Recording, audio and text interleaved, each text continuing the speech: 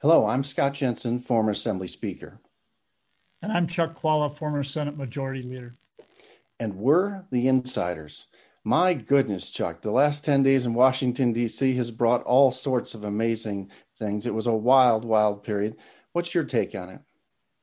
Well, I think there will literally be books written about this, and I think it will be various themes, but the day democracy nearly died, I think that it was astounding. It was saddening to see what happened. But what was really deeply disappointing was to watch our own Wisconsin delegation. We have a history in this state that we really don't like to look at, the Joe McCarthy time.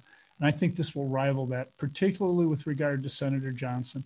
I cannot believe that even in the days leading up to January 6th, he was still talking about all of these problems and all of the election, and people believe it's fraudulent. And as Chuck Todd pointed out on Meet the Press, Senator, this is all because you continue to tell people that these are questions which need to be looked at, and they don't be.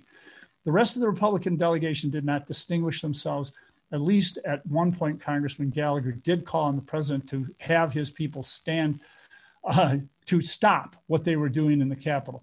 I give him some credit for that, although he did not follow through with any votes or any greater activity on his part. And certainly he's looking at him running for election across the state of Wisconsin on a statewide race here, either for governor or for U.S. senator. But Fitzgerald and Tiffany, my gosh, I thought both of those guys knew better.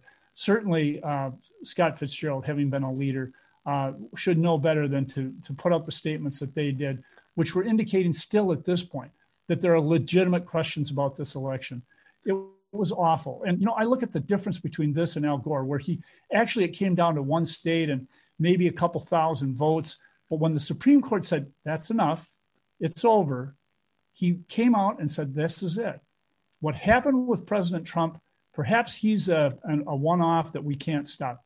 But the delegation, our Wisconsin delegation, particularly Senator Johnson, how could they do this? When the books are written, Ron Johnson will be seen as one of the collaborators who almost brought our democracy down, Scott.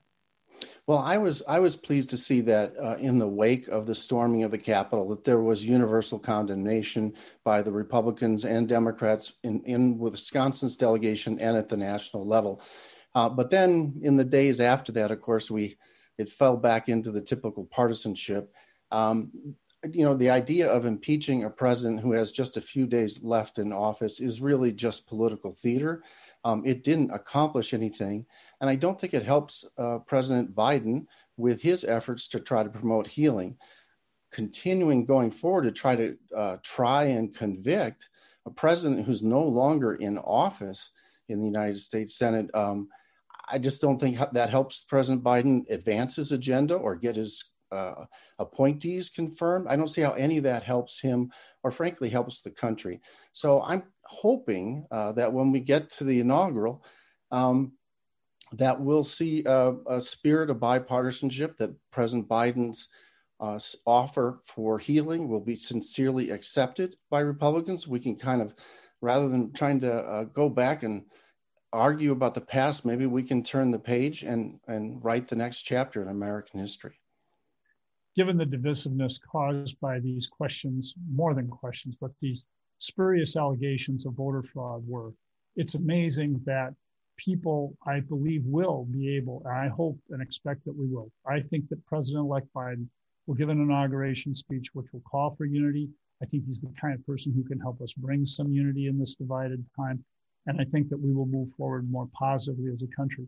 But to see what happened on January 6th, that wasn't just those people. That was scoped not just by President Trump, but by our own delegation. And I think they will live in infamy, much as Joe McCarthy has. Let's hope that we can move forward as a country. And I think President Biden's inauguration speech will be a good healing moment. And I think Scott is right that hopefully will take us all forward in a positive direction. All right. We'll see you next week.